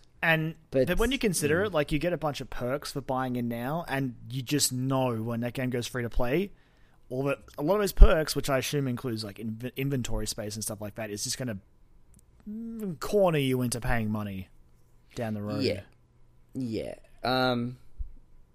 But it's tricky though. Like, early access is tricky. It's hard. I think people are still starting to trying to figure out the way to do it and do it right. Those sort of like few examples of successes have been sort of like lightning in a bottle situations, like PUBG was just, came out of nowhere, spawned by one guy who was making maps for Arma 3 and Gamer. Oh no, sorry, DayZ. Arma 3? Arma 3. DayZ came from Arma, so it's a roundabout thing, really.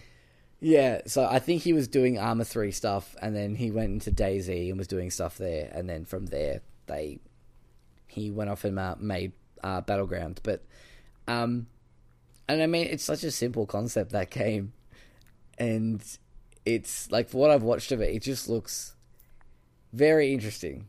Well, it takes the Hunger Games / Battle Royale sort of gameplay mode that's been evolving and emerging over the last couple of years, and just sort of makes something great, make something that the version of that people want to play.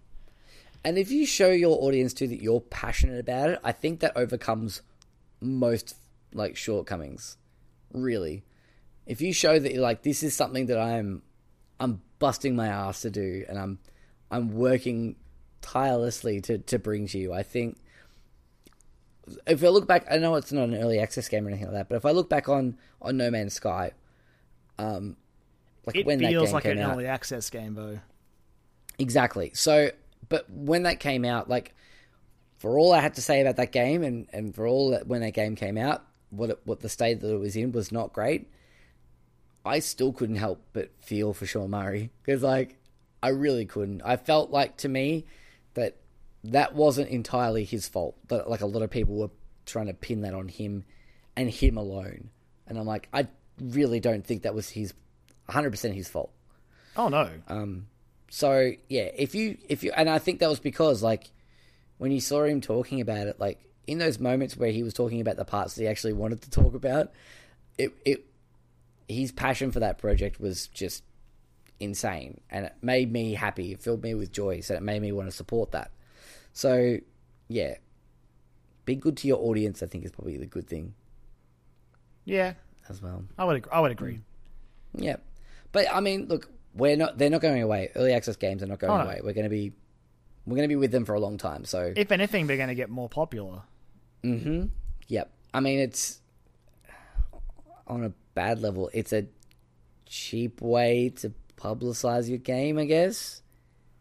I mean, if you can take people's money while you're still working on it, absolutely, it makes sense. Yeah, exactly. So, anyway, but thank you, Lauren, for your question. I don't know. I'm sure it'll be an okay game. Oh, Joel. Yeah, there we are. Do I have to do the rest of this podcast on my own? Maybe. I don't know. I'd still like to be here, please. I mean, I guess you could listen. Yeah, I'm in the background just going, yep. Yeah. Yeah. Interesting. Oh, good. Yep. But yeah, thank you, Lauren, for your question. It was wonderful. If you'd like to go follow them, in fact, if you would like to, you should go and follow them all on their social medias and their YouTube channel and their podcast feed, and just show them so much love, because they are fantastic people, and I'm looking forward to hanging out with them, if not before, then sometime at PAX as well. Joel, I'm so excited for PAX. There's PAX. So close. It's getting here. I'm excited for PAX, but also the sooner PAX gets here, that means a week later I go to Japan as well. So like, it's just good times all around. The sooner PAX gets here, the sooner we get Mario, the sooner we get a new season of Stranger Things. There is a lot of stuff coming. Yes. But yes, thank you so much, Lauren. And our last question this week comes from the one, the only, super ultimate Frisbee champion, best friend of all time of the show. I'm going to have to query Sean's Frisbee abilities. Not that I think he's bad, but I want to see them in action. You don't need to. He's that good. Okay. All right, fair enough. Solid argument. It's our amazing friend Sean, who has designed all our graphic design work for our all our social medias and whatnot. Drew a lovely picture of us as well. He also, my wife surprised me with an early Christmas present. She got a commission done of myself and her and our 2 cats drawn in his style, and it's awesome. It's my profile picture on Facebook at the moment because I love it so much. He does it commission work as well. So if you want some stuff done, hit him up. Look for Shawnee Boy Draws on Instagram or SeanKirkpatrickDesigns.portfoliobox.net. I really need to put that in the notes. Every time you're so confident when you say it, Joel. It's impressive. Yep. No, it's because I'm nailing it, Kyron. That's what it is. You're not winging it at all. Nope. Not at all. Not at all. I have a steel trap mind. Anyway, Sean's a wonderful person. Go and show him some love. And he asks us this week, what's your favorite and least favorite controller of all time? Yeah, this is a big one. This is a toughie, in a way. Should we start with best controller? Yeah, I think that's the more substantial list, in my opinion. So we'll probably do what should we do? 3 each for the favorite, and then 1 worst each. I think that's a good idea. I think there'll be some overlap, but yeah, that would work. Yeah. I think that's probably going to be the best way to do it. Alrighty. What should we start? Who wants to start? I'll go first, Joel. I'll go first. You go first. All right. So I'll start with favorite. Yep. My favorite controller is actually it. I thought I had it down a few generations ago, but true to this medium style, I was wrong. Right. I think my favorite controller, Joel, was the DualShock 4. Look, it's a solid controller. Apart from the battery, the battery, the charge port, the unnecessary flashing lights. Yeah. Although I do like that in some games. How it feels in your hands. It's got a good weight to it. It sort of it's curved in the right way. I just love that controller. Yeah, it's a good size as well. Yeah. Yeah. If I had to pick a second favorite, it would probably be the Wii U. I mean, not the Wii U, the Switch Pro Controller.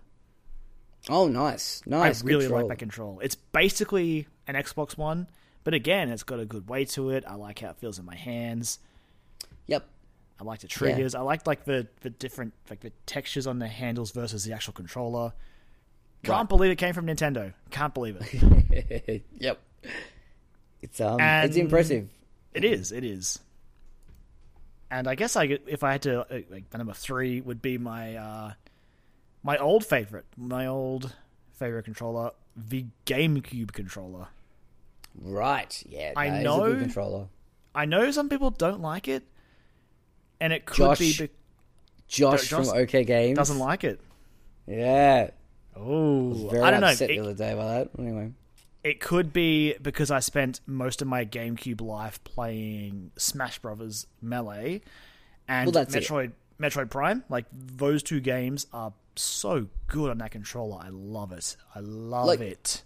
I think that's the thing. We have an emotional attachment to that controller. I think it's because we probably associate it with a lot of good times that we've had in the past. So. Which I don't blame it. It's a great controller. We've had a lot of fun with that controller, and it has served us well. I still have my original GameCube controller that I used to use for Smash. It's still hanging in there.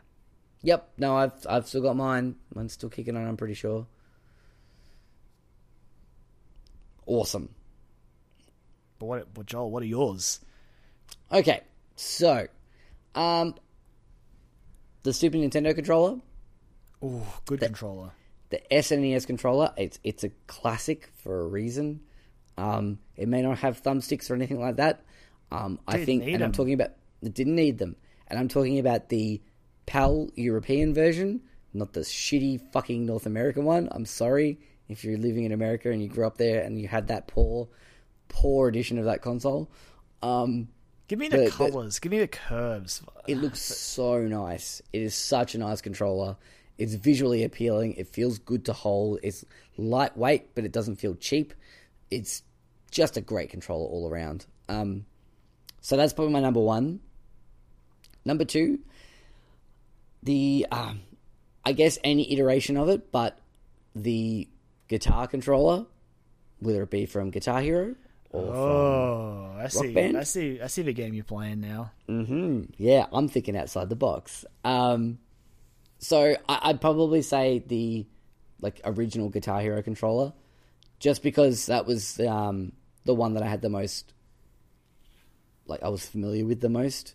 The Rock Band controllers always felt weird, and not in a bad way. They were still a great controller, but because I wasn't used to them, it felt odd. But yeah, I think, again, for the same reason, like you said about the GameCube controller, a lot of good memories were had with my my Wii Guitar Hero 3 controller. A lot of hours playing that game, and a lot of good times with various people in my life that I look back on fondly. So that's probably my number two. Number three. I didn't quite get a number three in there as quickly as I wanted to. I do love the DualShock 4 as well. It's a good controller. Quite a bit. It just is. It's solid. You can't go wrong with it. I'm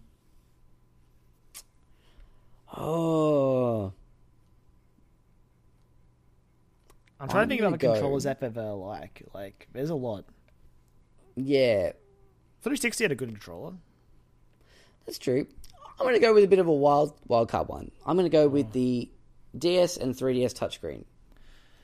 Ooh, okay.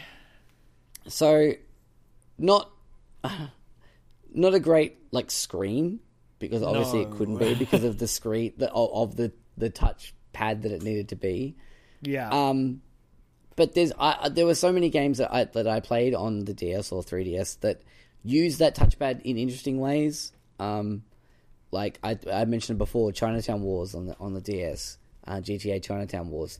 I loved building the sniper rifle, having to open the case and build the sniper rifle like you see in movies, screwing it all together and stuff. I love that shit. It was such a cool feature that made it feel like a different experience on this system. I have 5 words for you, Joel. The world ends with you. Absolutely. Yeah, the world ends with you. The fact that, you were using the buttons as well as that touchscreen, and it worked. It just worked. Worked so well. I don't know how they did it. It was wizardry, really. That's it. That's the only way I can explain it. Oh, absolutely. And I mean, to a lesser extent as well, it wasn't perfect, but something like Metro Prime Hunters, for the fact that Metro Prime Hunters was a good shooter. I played a lot of that multiplayer. And it worked, using the touchpad as essentially a mouse and a mouse. It worked. It was similar to when they put out Metroid Prime 3 and then also remade Metroid Prime 1 and 2 on the Wii remotes. It's hard to go back from that. That accuracy is great. Yeah, it's it definitely made it feel a lot more. You had a lot more control over the situations that you had. But yeah, that's probably my 3, I would say. What about least favorite? Oh, Joel, I have an answer ready to go immediately. Okay. It's the gamepad from the Wii U. It just is. Yeah, the gamepad from the Wii U. It is bulky. It is uncomfortable. It is kind of cheap looking. Not kind of cheap looking. If I look at it right now, yeah, it looks cheap. It looks cheap, and it feels cheap too when you hold it in your hands. It is not a fun way to play games. No. That's why I bought the Wii U Pro Controller, which was good. But the gamepad is probably my least favorite. Yep, no, fair enough. That's fair. For me, it's not one that I actually had or even played with or have even touched, but just from the sheer absurdity of it for its time, I'm going to go with the Power Glove. Oh god, the Power Glove is a good answer because it was not a good controller. Because it's so bad. It's so bad. Yep. Just go watch the Angry Video Game Nerd try to use it. Like, it's bad. Yeah, it's really bad. Also, if you want to see a giant fucking hour and a half long commercial for Nintendo and the Power Glove as well, go and watch the 80s movie or 90s movie, The Wizard. Not The Wiz. The Wiz is a very different thing.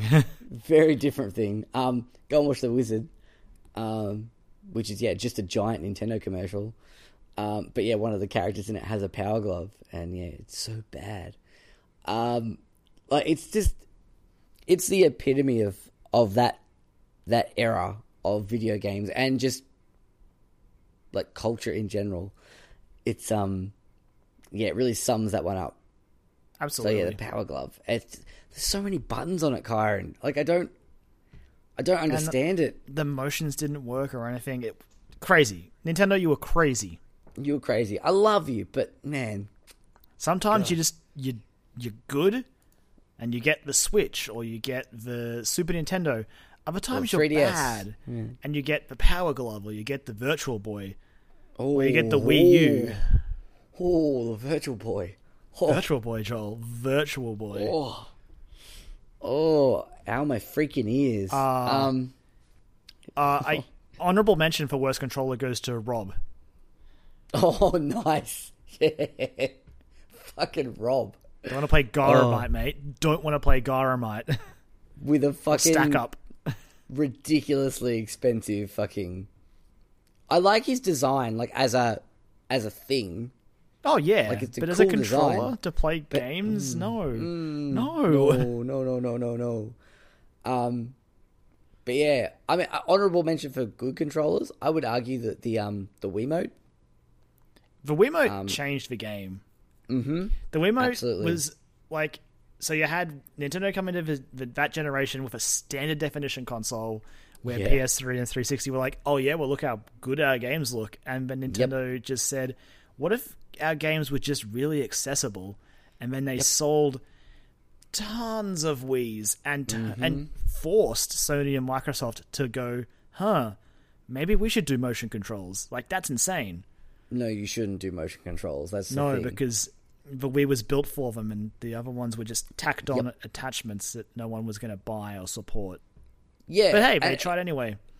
It was impressive to see them try and use them in interesting ways, like things like WarioWare, like using the different ways that game makes you use that Wiimote is really interesting, and really fun. But even things like like the Metroid Prime 3, Metroid Prime series, like when that's true. When all three games came out on Wii, like that's the only way I can play them now. It's just too good to have the aiming on the mote, and like even like as you said, Prime 3. I assume you're going to say like the little motion controls, like whipping the nunchuck for the grapple beam and all that. Yep, so good. Yeah, and just having like you said, that accessibility of it, like it's like to do this thing, just flick the controller. It's like, oh, cool, that makes sense because. It's like relating it back to what it would be like in real life to do that motion and to use that ability. Shoot an enemy, just point at them. Just point at them. Which also makes me think of games that were surprisingly good given they were on the Wii, like the Call of Duty the Wii got, or even that GoldenEye game that came out. Like, they were surprisingly good on the Wii remote. Yeah, like that GoldenEye game was... It never quite encapsulated what it was like to play it back in the day. Absolutely not. It was never going to. But, man, we had some fun times. Playing, again, split screen multiplayer at, various people's houses when that came out. And I'd be lying if I said I didn't have fun playing that game. I'm glad you brought up the Wii remote, Joel. That is a good controller. Yeah, I'm just looking at mine over there, and I was like, I don't know if it's my favorite, but I think it's like you said, it's a game changer. It changed the industry and video games as well. You could almost argue that was like the turning point for video games becoming a lot more. It was, for lack of a better term, mainstream. It was a turning point for Nintendo. The GameCube was the last time they put out like a powerful console that was like, hey, you can get a PS2 or a GameCube or an Xbox. They're all about the same. Then the Wii came out and they were like, oh, we can do our own thing. We can go after our own audience. It didn't work out for the Wii U, but the Switch, it's building again. The Switch seems like a happy medium between the two. It's like, it's not quite super powerful, but it's not like a turd wrapped in tinfoil either. Like, it's still good. It's an interesting concept that's pretty easy to grasp, and the advertising is pretty solid. Exactly. It works as advertised. Oh, boy. Well, you know what? Thank you, Sean, for your question. Good question. That was good question. It was a good question. Yeah, we had a good little discussion there about controllers. Controllers are cool. Honorable mention to the 64 controller for being how did I play games on this controller button sort of thing. Yeah, I know. Like, how did this work? Yeah. How did I do this? It still baffles me. Also, the 8BitDo, like, retro-style control, like, Bluetooth controllers. I haven't played with one, but I'm very tempted to get one when the Switch one comes out. Because they look amazing. Because they look like Super Nintendo controllers. But with thumbsticks. So, big thumbs up for that one. But yeah, thank you, Sean, for your question. It was awesome. We love you. And yeah, I reckon that's an episode, Karen. I think it is, Joel. So, of course, as always, we want to thank you for reaching this point of the episode. We appreciate that you listen to us talk about video games. Yeah. If you want to follow us on the social medias, you can find us on Facebook by just searching for Dialogue Options. You can find us on Twitter at Dialogue Options. You can send us a cheeky little email over to dialogueoptions@gmail.com. And as for our individual accounts, you can find me on Twitter at LemonManX, where I tweeted most recently a GIF from the end of Twin Peaks. So maybe, I don't know if it's considered a spoiler because you probably don't understand it, but be careful maybe. I just look at that GIF and I get filled with just, I don't know what to think anymore. Where can they find you, Joel? You can find me at Jolie Mac, where the last thing I tweeted was, it basically says, me, I don't think I'll get Destiny 2 at launch. Got Mario & Rabbids and Yakuza 0 still. Everyone ever. Destiny 2 is actually quite good. Me. And it's that picture of the I guess meme. With the guy throwing his arms up in the air going, I guess. Accurate. Which is, pretty much sums up how I feel at the moment. It's like, fine. This podcast was a journey through that. Yeah, pretty much. Yeah, absolutely. I'm going to fucking talk about Destiny 2 next week. Before I forget, if you don't forget to leave us a little review or a rating on whatever podcast thing you listen to us on, because it helps. Please do that. And feel free to share us around. We appreciate it. We've been having fun doing this for over a year now. Yeah, like a year and a half almost. Yeah. It's great, Joel. I love talking about video games with you. It's so much fun, dude. I love it. But we'll let our wonderful theme song by Azure Flux, Strike Witches, Get Bitches, take us out. And you can catch us next week. See ya. Bye.